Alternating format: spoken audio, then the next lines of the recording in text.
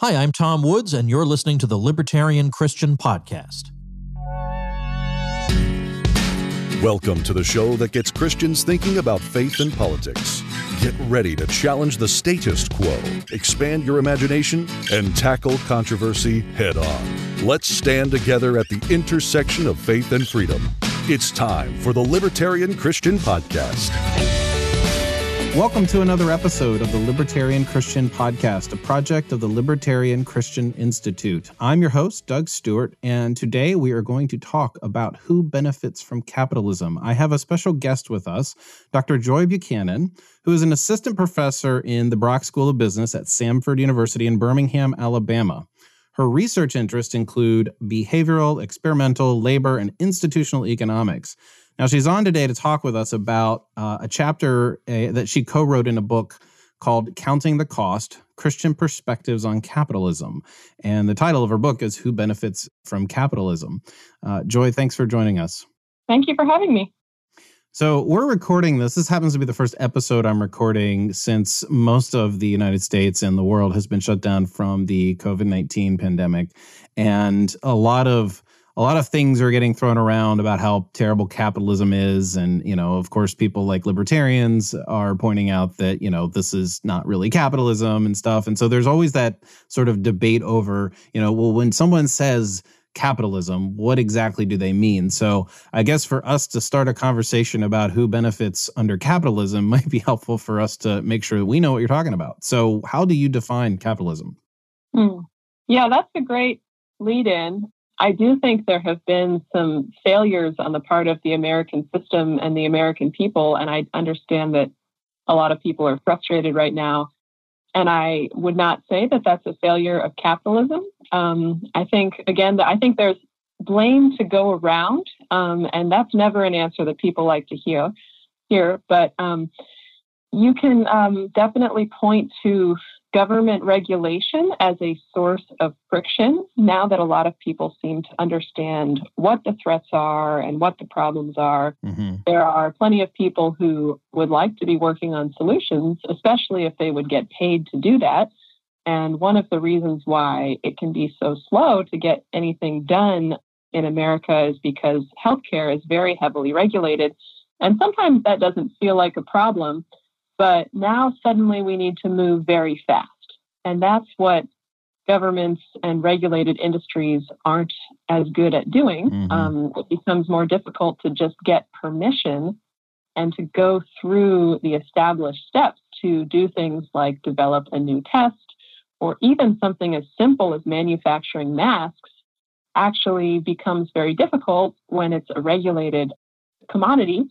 So then there's also the problem of people who actually are trying to interfere with the prices for these things.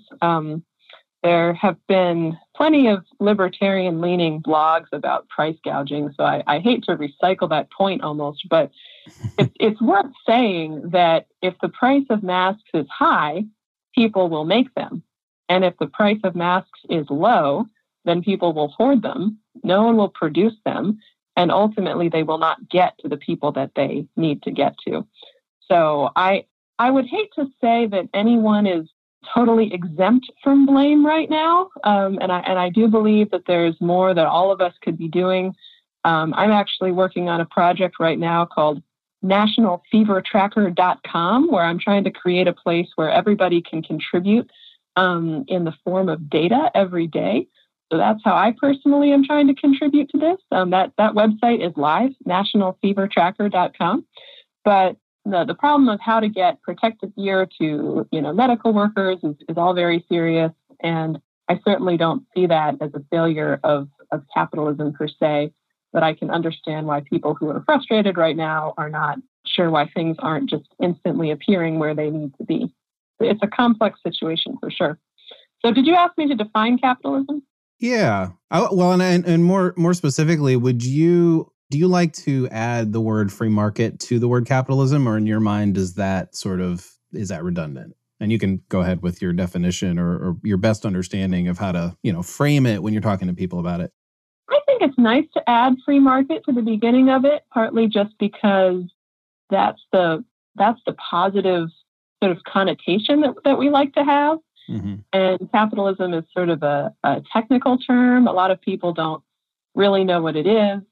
So free markets, I think, is a helpful thing to tack on to the beginning. So when I think of capitalism, I think of it as a system where individuals can make their own choices about what they do and who they trade with.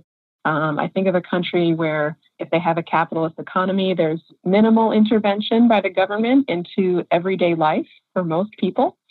And if most people are following basic, not harming each other laws, that they're free to make choices about what kind of work they do and what kind of items they buy. So I don't see any problem with putting free market in front of it. Maybe that's helpful when you're talking with people who don't have the luxury of thinking about these things all day, like we do. Yeah, well, and I think a lot of people think of the word capitalism, and in their mind, they might have a picture of, Wall Street or big corporations, or even now in the news, there's been the 2.3 trillion relief program that Congress has passed, and so they see that they're getting a $1,200 or something or other dollar check, and these big corporations are getting like way more money, and that there's an inherent bias, or not bias, but there's an inherent unlevel playing field for big business and corporations and things like that. And so the perception, and a lot of people have this perception anyway, let alone like it's just in our news, in our faces right now, that if you're big and well connected, then it favors you. So it really feels like whatever we call our economy, and it's largely capitalistic, that there's winners and losers. And those who don't have large amounts of capital or assets are losers, and the people who are at the top, they're winners, and we just keep getting worse. And it just kind of goes to their argument just essentially goes to like, well, look, the rich are getting richer, the poor are getting poorer, and so why would I believe in capitalism when it seems like they're getting more of the pie? So what are some, and again, I realize to some extent to a libertarian audience, this is not exactly new territory to have this kind of conversation, but, you're a teacher, so maybe you can help us like explain this to people, that it can be, just another way to be convincing to people to say, hey, that's not really what this is. I may have lost you in my question because I didn't really ask you anything. Well, I feel like there were two things going on there. Okay. One might be, how are large corporations fitting into the picture right now? Again, this is probably the biggest news of my lifetime. This pandemic. So on one hand, I think you could say that businesses like Amazon that were so vilified are turning out to be one of the most important players we have in getting things to people. I mean, they already have in place online ordering and this incredible supply chain that's enabling a lot of us to stay home, who otherwise might not be able to. So I think big business and efficient business is actually, I don't know if it's really underappreciated right now. With all the people placing Amazon orders now. So I think that it's worth just pausing to acknowledge what they're doing to help. But then it is certainly worrisome if they have now an outsized influence on politics, or if it starts to feel like there is limited competition in the face of such an efficient sort of machine, even just in hiring talent in a local city. So I can definitely see why big corporations can cause people to be unsettled and cause them to feel like they have less power.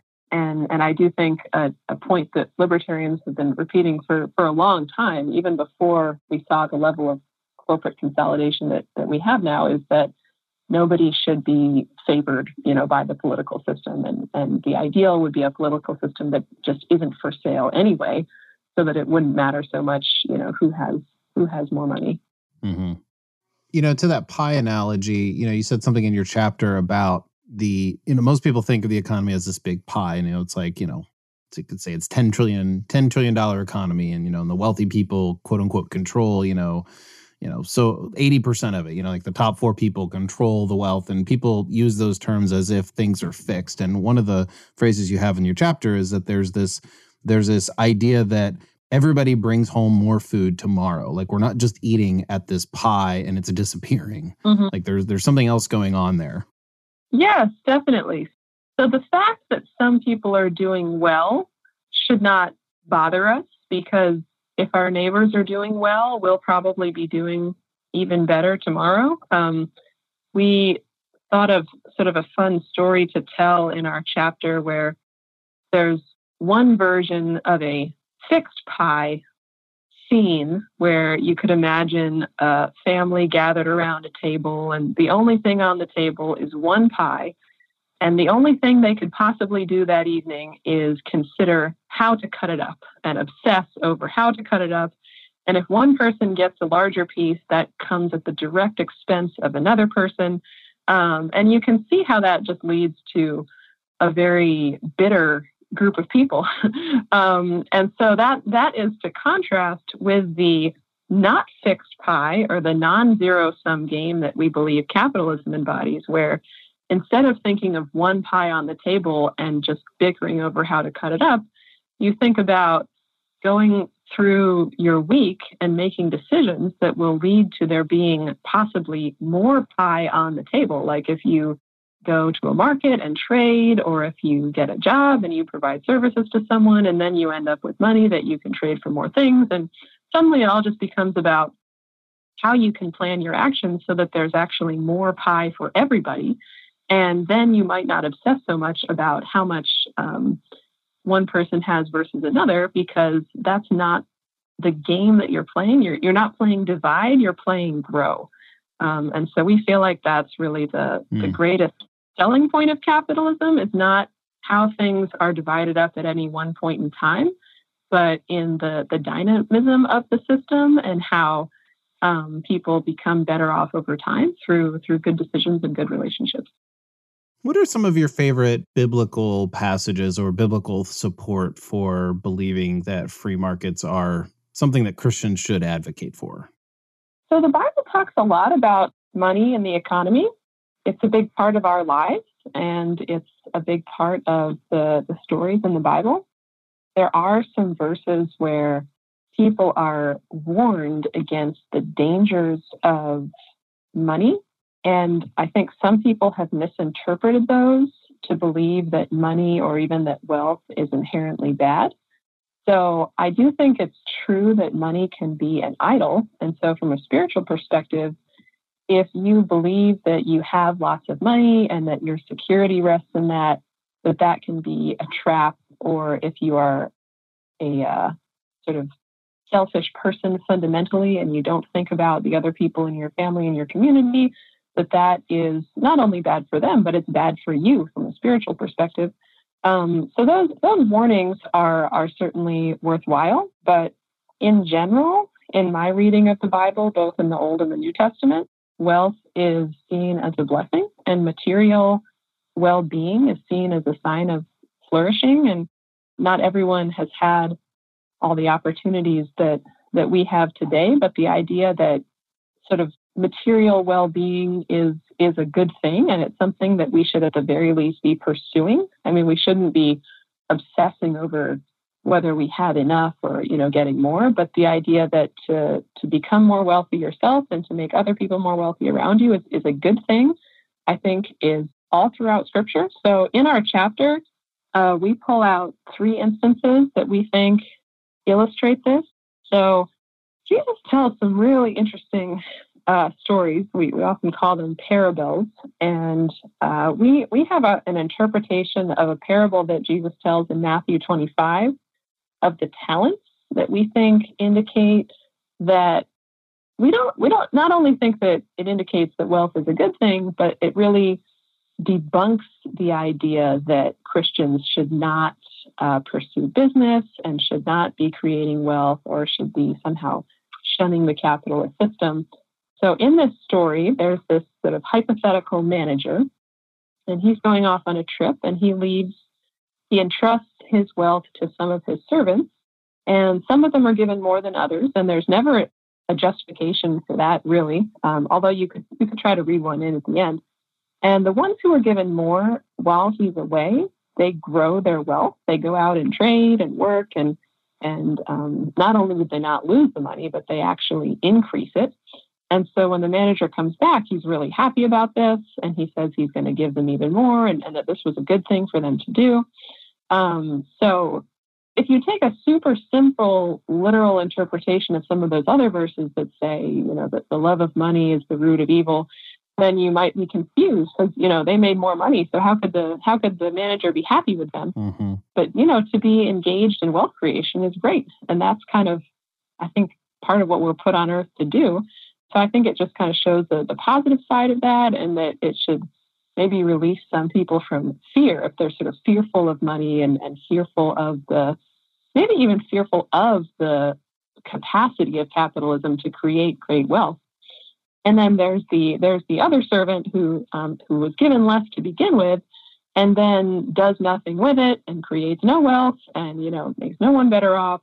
And that servant is told that he had sort of done a bad job. And then you can imagine if you think through, maybe that servant was given less to begin with because the master knew the character of that servant and knew that it wouldn't be invested well. Mm-hmm, That's an idea. That's something that you could sort of read into it. And then another Bible passage that we pull out is the sort of famous Proverbs 31 woman. So churches talk about this Proverbs 31 woman a lot, and she's sort of this example of a wonderful woman and wife and mother and, a godly person. And I think some people maybe have missed some of the verses in Proverbs 31. There's actually a lot about economics and trade. So you think, like, if this is what a human is supposed to be, if this is sort of the ultimate godly person, she is engaging in production and in trade, even in global trade. And she's definitely not canvassing and voting to raise taxes on the wealthy. I mean, she's like making wealth herself, and making wealth for other people. And that's held up as this sort of shining example of what sort of a godly person is, and how you function in this physical world. So I find that she's not like a progressive blogger from home. Yeah, she's not ranting about how her neighbor has more than she does. She's using what she has, and she's making more out of it. And that's how trade works, is that you actually can create more than was there before if you are sort of creative and understand other people and put yourself out there. Yeah, I mean, I think many men could benefit from becoming more like the Proverbs 31 woman.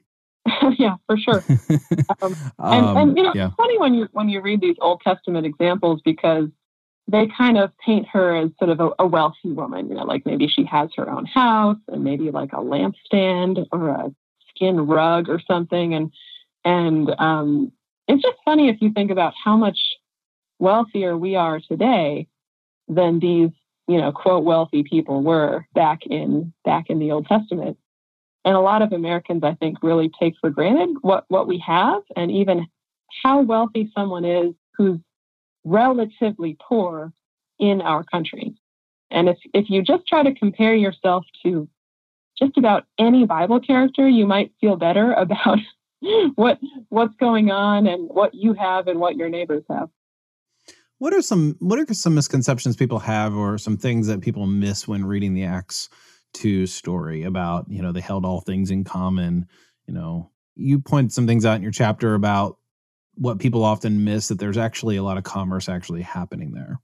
Yeah. So I think it's really interesting that anyone would ever try to use the Acts 2 community as a justification for communism. The key phrase that people like to repeat is, "And all who believed were together and had all things in common." And that's the first sentence. But then if you read the second sentence, it says, "And they were selling their possessions and belongings and distributing the proceeds to all as any had need."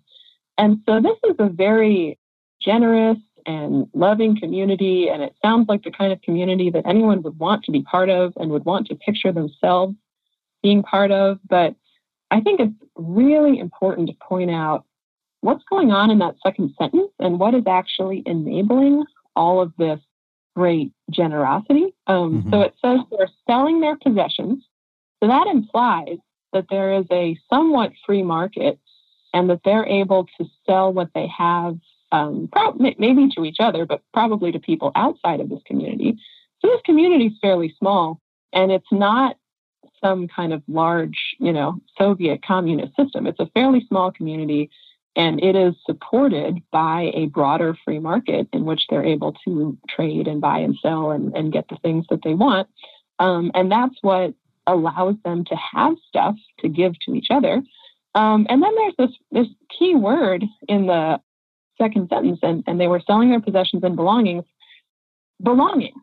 I mean, that implies private property. So if you're truly trying to be very radical and try to upend all of capitalism, you might go so far as to say that you want to abolish private property because look how it has led to inequality. But if you don't have belongings, you don't have generosity. I mean, if you don't have belongings, all you have are people following orders, and chances are they won't follow orders all the time, but that's all that you're left with. And so the idea that these people owned this stuff, and then for a period of time they chose to give it away and to some extent reduce the inequality among them is fine and noble and something that I think should inspire all of us. But the underlying sort of political or legal framework that they're working on is a free market with private property. And you can't have the Acts 2 community without those things. You mentioned something earlier that is a theme of, you didn't mention it this way, but you talked about human flourishing, and I was going to say that it's our theme for the year for Libertarian Christian Institute. And it's very obvious to me how trade creates wealth and how trade alone, and I realize that's kind of like the whole point of free markets is that we have the ability to freely trade. Trade alone is like such a key component to everybody benefiting. Like even without the argument, even if you like set aside the argument over the inequality and who has more favor and so forth, even those who are unequal, when they trade, they're better off. And so, this whole idea of human flourishing can't happen without free trade, without trade. And the freer it is, the more flourishing that can happen. So what do you think capitalism does to enable or produce human flourishing? Well, I mean, you sort of explained it a little bit, but trade is sort of like the magic fairy dust in wealth creation. I mean, you could imagine someone is at the very least allowed to work at their own homestead and not have their produce be confiscated by the government, and they can, they're free to work as hard as they want, and maybe they have their family with them, and they can, possibly feed themselves. Don't ask me what happens when someone gets sick. I don't want to know. But then when you add trade into this, that's when, I mean, it almost feels magical. Like you can almost get something out of nothing. They don't have to work harder. They just have to find the largest market that they can insert themselves into and find kind of where they fit in, where the needs are and where their comparative advantages. So if you think of like, I have a jar of jelly and you have a jar of peanut butter, that's something better than nothing. But if we're able to exchange with each other, I mean, even taking money out of the picture, then we're both suddenly so much better off. And no one worked harder and there wasn't more stuff. And you're allowing people to exchange and sort of create better combinations of what existing stuff we have, then suddenly people can become much better off. And that's exciting. I mean, I wish more people sort of thought about just the extremely positive aspect of that, because I think that's what makes it easier to get excited about capitalism. Yeah. I mean, you'd think that people who, these like super radical left-leaning people who are like, we should just get rid of all money and we should just get rid of all, currency, and we should just barter, or we should just be able to have what we want. And I'm like, well, even at that level, you have to acknowledge that you got to do something. It might be free for someone else to, take from your garden, but at least you don't have and you could go take from their garden. You and I could just suspend all the problems with that whole situation. But at least at that bare level, you have to admit that you're all doing things that you don't have to do in a world where you have to do everything yourself. Like you just said that they don't have to work any harder. And I thought in my head, well, actually they actually get to work less hard because now they can say, oh, I don't have to go learn to I don't have to figure out what happens when my child does get sick because I can go to the doctor or I can go, and go get the peanut butter instead of just live with jelly. Right. It's just life is less hard when we trade, even, suspending all those other economic laws. Trade makes us better, even if it makes us just feel better. I'm sort of ranting against people who just don't see the obvious here, and I'm sure you're with me. Well, no, okay. So you say it's obvious, and it may seem obvious, but I think it's not obvious. I think there is still a big role for economic education. You mentioned that some people want to get rid of money, and that just made me, so upset because money is so great, really, and I don't think that this is widely appreciated. I did not think this way until I encountered an economics professor who got me to think this way and got me reading Hayek and got me asking these questions. I never would have thought that money is a particularly inherently good thing, or I never would have thought that prices serve a function. When I was maybe 19 or so and really hadn't had the right kind of economics education, because you can take a class in economics and still not come out with this. But when I finally sort of saw the role of prices, that's what made me want to do this for the rest of my life and, stay in economics, spend an embarrassing number of years in graduate school, because this is just such an incredible system. And like I said before at the very beginning with the counterintuitive idea that it's actually better if the price of masks is high, it's not obvious. And there's still, I think there are still people who would be open to these ideas if they were presented in the right way and how prices get things to their most valued uses. Most people, they look at a price and they just wish it was lower, and they look at money and they just wish they had more, and they just don't really appreciate the dynamic system and how it creates wealth for everybody. It's not obvious. So I feel like that's why there's still so much to be done. So many podcasts to be done. Yeah, right. Well, I guess, you're of course right. I know it's not that obvious. Otherwise, we wouldn't have to have this argument. We wouldn't have to be making an argument for it if it were so obvious.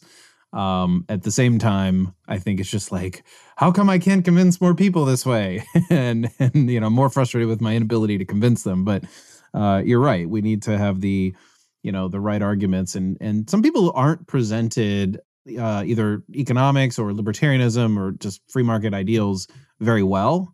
And, what comes to mind is Ron Swanson on Parks and Recreation, for all of his wonderful character qualities. There are some things in there. It's free markets are, how God chooses who survives and who's stupid and who is poor or something like that. Who is smart and who is poor, or something like that. And it's just no, that's not really it. And so people have that sort of, misinformation about things. But and also I think the focus on inequality versus growing pie thinking is another major barrier for people, because they look at the way the world is today and they see that some people seem very happy and seem very well off, and some people seem very unhappy and very poor, and that just feels so unacceptable to them that they want to reject the system that got them in this place. Yeah. Which is sort of more of the fixed pie thinking. But it's very, I think it's very natural to think that way. Yeah. Well, let's talk a little bit about that whole inequality thing. How do we think about inequality? Because that one is not, you said that the whole, trade creates wealth is not obvious. And, you look at inequality and you think, oh, well, yeah, that's really not obvious why inequality isn't bad, because inequality doesn't feel right. And so, you look at your circumstance and you see there's always somebody better than you. There's rich people and they're getting away with all kinds of things. sometimes literally getting away with murder, right? Because they have wealth. And so this system, whatever we call it, is creating those situations where some people have more than I do. And so there is a way in which we can think as Christians about inequality. And I'd just love to hear what you have to say. Well, there was a lot going on there because suddenly the rich people were murderers. No, I don't mean like all of them are, but like... I think injustice needs to be separated from inequality. I think injustice is always completely unacceptable. And I suppose when you combine economic inequality with rich people getting away with bad stuff, that might breed even more contempt for the system. And unfortunately, that can be true, that rich people can sometimes buy immunity for themselves, which is something that libertarians, I think, rail against. Yeah. As everybody should. I mean, inequality doesn't feel good, and that can bring us back to the Acts 2 community. And you think, well, wouldn't it be nice if, there was more sharing? And maybe it would be nice if there was more sharing, but you sort of have to live in reality, not just a wouldn't it be nice kind of thinking. Mm-hmm. So like I said before when we were discussing Acts 2, I think the sharing that makes us feel so good can only happen in a mostly capitalist society. And if you try to use a political bludgeon to reduce inequality too much, we've seen what happens with that. Very ugly. Everyone is worse off. It does not lead to like hugs around the campfire. It leads to gulags and backstabbing and cheating and stealing. And, it doesn't, given what we have, given the scarcity and human nature that we face, it doesn't lead to some kind of beautiful Acts 2 kind of feeling. It is quite the opposite. Right. If you want to avoid rich people getting, or the haves getting immunity from crimes, then let's go the other direction from free markets. Yeah. So I think a lot of people probably could be more generous than they are. Maybe they'd be happier even though they'd have less stuff. But that is a very different topic from how our legal system should be structured and how we should incentivize people to supply things to others. It's easy to be jealous of a multimillionaire, or now today we have so many billionaires, it's easy to be jealous of them. But generally speaking, if you're an American billionaire, you got that way by providing incredible amounts of value to incredible numbers of other people. And that is something that you should actually celebrate. I mean, again, if according to your previous narrative, if they're like secretly murdering people and getting away with it, then yeah, that's not okay. Right. So you don't want them to have completely outsized political power, or feel like the laws don't apply to them anymore. And in a very corrupt society, maybe that would be the way that you would feel about wealthy people. But that's not what I think of as capitalism. And I think, in fact, today a lot of the wealthy people, at least in the United States, got that way through taking risks and just providing incredible amounts of value to other people. So you can't spend too much time resenting them. It's actually their example that inspires more people to take risks and be creative and develop new products and provide incredible value to the rest of us. Yeah, one time I was listening to Econ Talk, and I heard Russ Roberts say something along the lines of, at some point, it's in the past, we didn't have billionaires, we had millionaires. 100 years ago, it was the millionaires of the day who were the vilified, robber barons. And now we have billionaires, and it probably won't be in 100 years, but maybe inflation will make it this way, but we might have trillionaires someday soon, right? Yeah. And so, inflation issues aside, the idea here is that like there's a new top tier that one can aspire to, right? And it's largely, maybe you can correct me if I'm wrong, but it's largely the case that through Silicon Valley and some of the tech industry, that the wealth that has been created over the past 20 to 30 years has largely come from the gains through technology innovation. And so that now we have something that we can call a billionaire, where these companies are, $1 trillion. We have a handful of $1 trillion companies, maybe not right at this moment, but they've hit that in the last couple of years.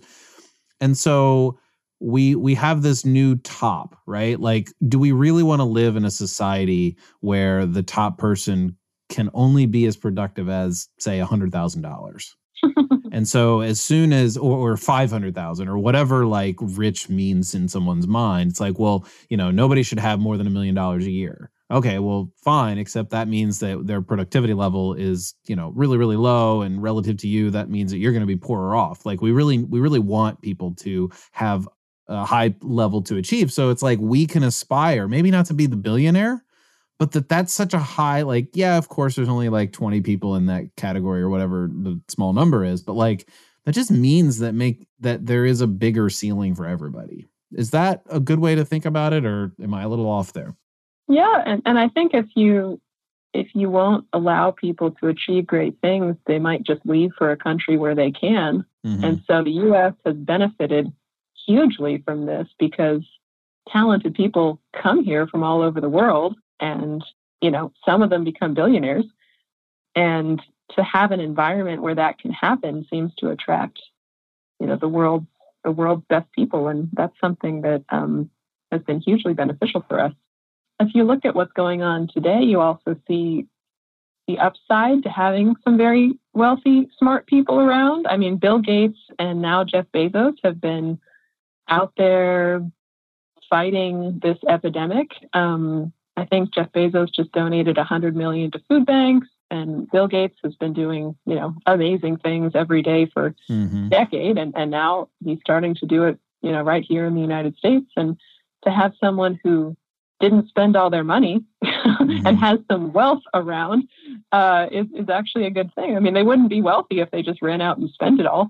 They're saving a lot of their money, and then when it comes time to do something big, they have the means to do that. Mm-hmm. Yeah, I mean, I've been thinking this whole time. I'm like, I realize that wealth can be used, in bad ways, and I don't think Bill Gates and Jeff Bezos, were 100%, pure free market, wealth creation. However, man, God bless the billionaires who now have the capacity to direct wealth in a way that is beneficial without a lot of strings, or without a lot of like direction from the state. Now, clearly there's some limitations there, but yeah, I mean, we're seeing a lot of that. It's a good thing they have the wealth. So there's a section in the chapter that you wrote on whether or not economic growth is a gift from God or scientific effect, and I thought that was a very interesting title. And I'm just kind of curious, how can you elaborate on that for our listeners? All right, I can't promise that I'll remember precisely how to put it, but I mean, one thing that we found interesting is that if you look at the 10 Commandments, this is a very early set of rules that God gave to people. We've got some good rules in there, like don't kill, don't steal, and don't envy what your neighbor has. And so if you follow those rules, like if everyone is following those rules, you will tend to get a fairly prosperous society. They mesh very well with economic development. If nobody's stealing, then there's an incentive to be productive, and you can still get plenty of exchange. It's voluntary exchange, so it's the type of exchange that makes people better off. And then there's even that piece in there about don't be envious, and you might think, who cares about that? That's a victimless crime, But there is this interesting connection to envying other people and a society where people are able to flourish and grow and sort of develop their full capacity. And if that means them getting rich, then assuming they are following the rules, then good for them. So there are rules. There are actually other passages in the Bible where people who are deceitful and who are taking advantage of the poor and who are trying to, especially, like legal advantages over the poor. There's some verses really trashing those people and saying, this makes God angry. It's not having the wealth that makes God angry. It's the using it to abuse other people and thinking the rules don't apply to you that seems to get God going based on the Bible. So like a money changer who's using false weights and who's not actually engaging in voluntary exchange because people think that they've gotten something from him that they haven't. That is really looked down on. Sorry, I feel like I'm getting off the God or scientific effect. No, it's okay. So trying to get back to that. So I feel like the set of sort of moral rules that are laid out in the biblical framework are very conducive to economic growth. And so we, as economists, study how societies become wealthy, and we feel like we've come up with some consistent patterns there. I mean, almost, and I don't want to take this too far, but almost like a physicist feels like they understand a system of, moving, interacting particles, and that they can make predictions based off of their understanding of what's happening. Economists have developed theories of how wealth is created and how economies grow. So that is a somewhat scientific sort of study of how people become wealthy, both as individuals and as groups. And then you could also view good things as gifts from God. I don't see any tension between something being a gift from God and something having a cause that you can understand, you can rationally understand. And I think maybe part of our point was that it is a blessing to follow those rules and to be with people who follow those rules. And those rules are not meant to make life not fun. They're actually meant to make life fun. And so some people just resent rules fundamentally on their face. But like these rules actually make it more enjoyable to be here and to be with each other. And they're kind of the precursor for growth. And you can think about stories of ancient times where it's just like a lot of marauding back and forth. And anyone who, had wealth probably had it destroyed by marauding bands pretty quickly. And that is miserable. I mean, that is completely miserable. And so to be in a society where that doesn't happen all the time is something I'm very grateful for. And I feel like it's something I can thank God for, and I do, but it's also something that I can understand at a more scientific level.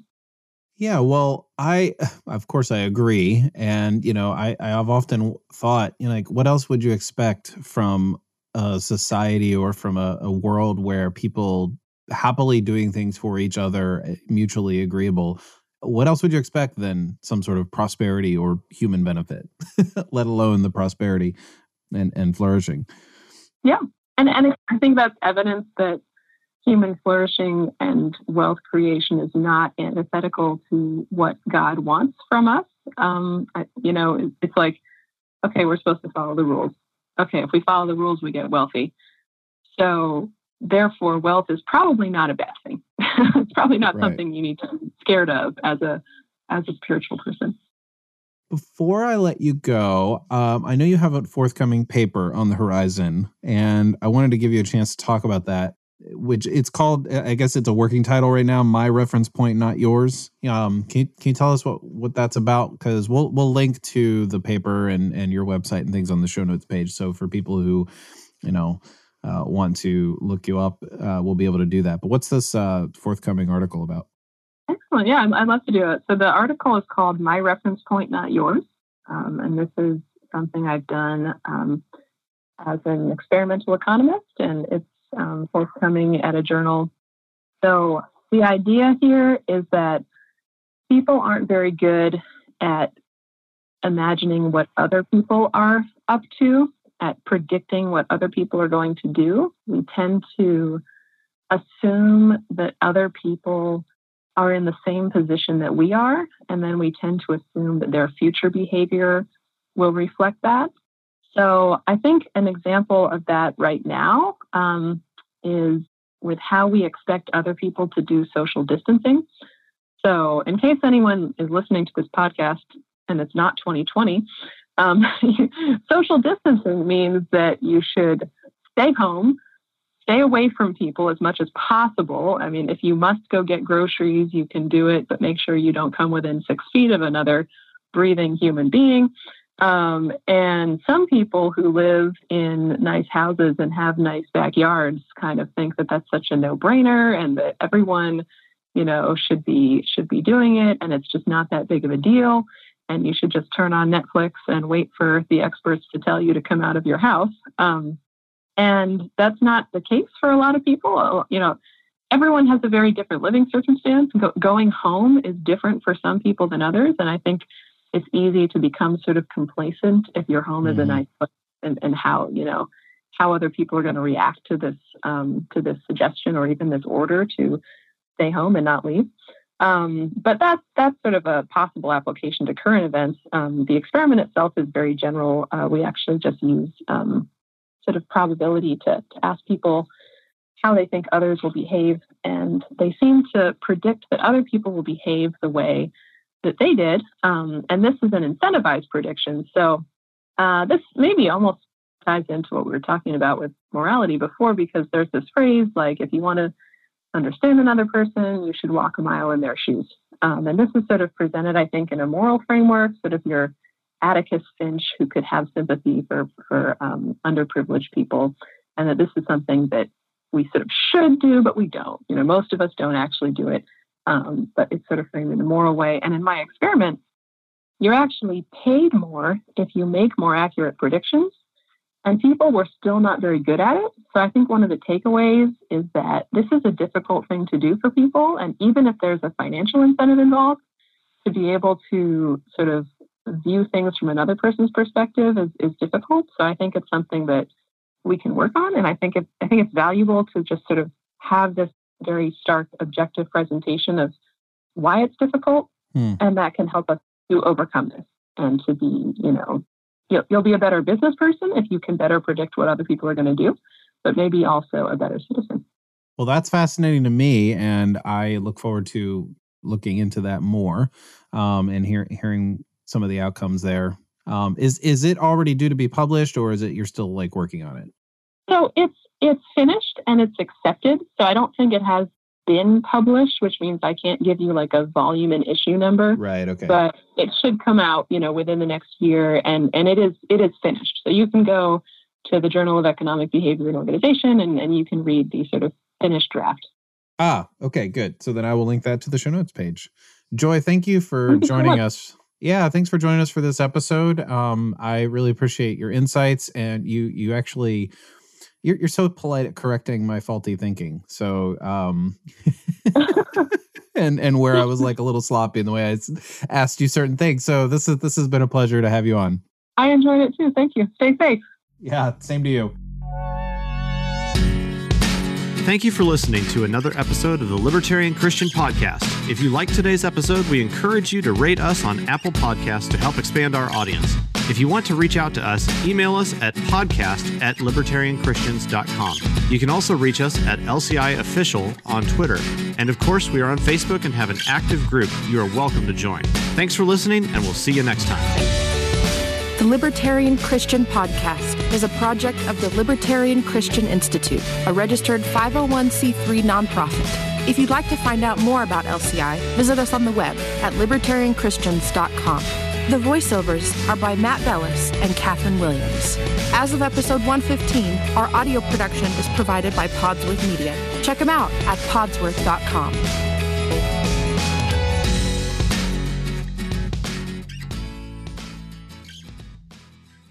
Hey, podcast listeners. Since you like listening to audio content, we wanted to let you know about a new audiobook titled Called to Freedom: Why You Can Be Christian and Libertarian. It's read by me, Jacqueline Isaacs, one of the contributing authors of the book, and every download helps to support the Libertarian Christian Institute. To learn more and to download the audiobook today, go to calltofreedombook.com.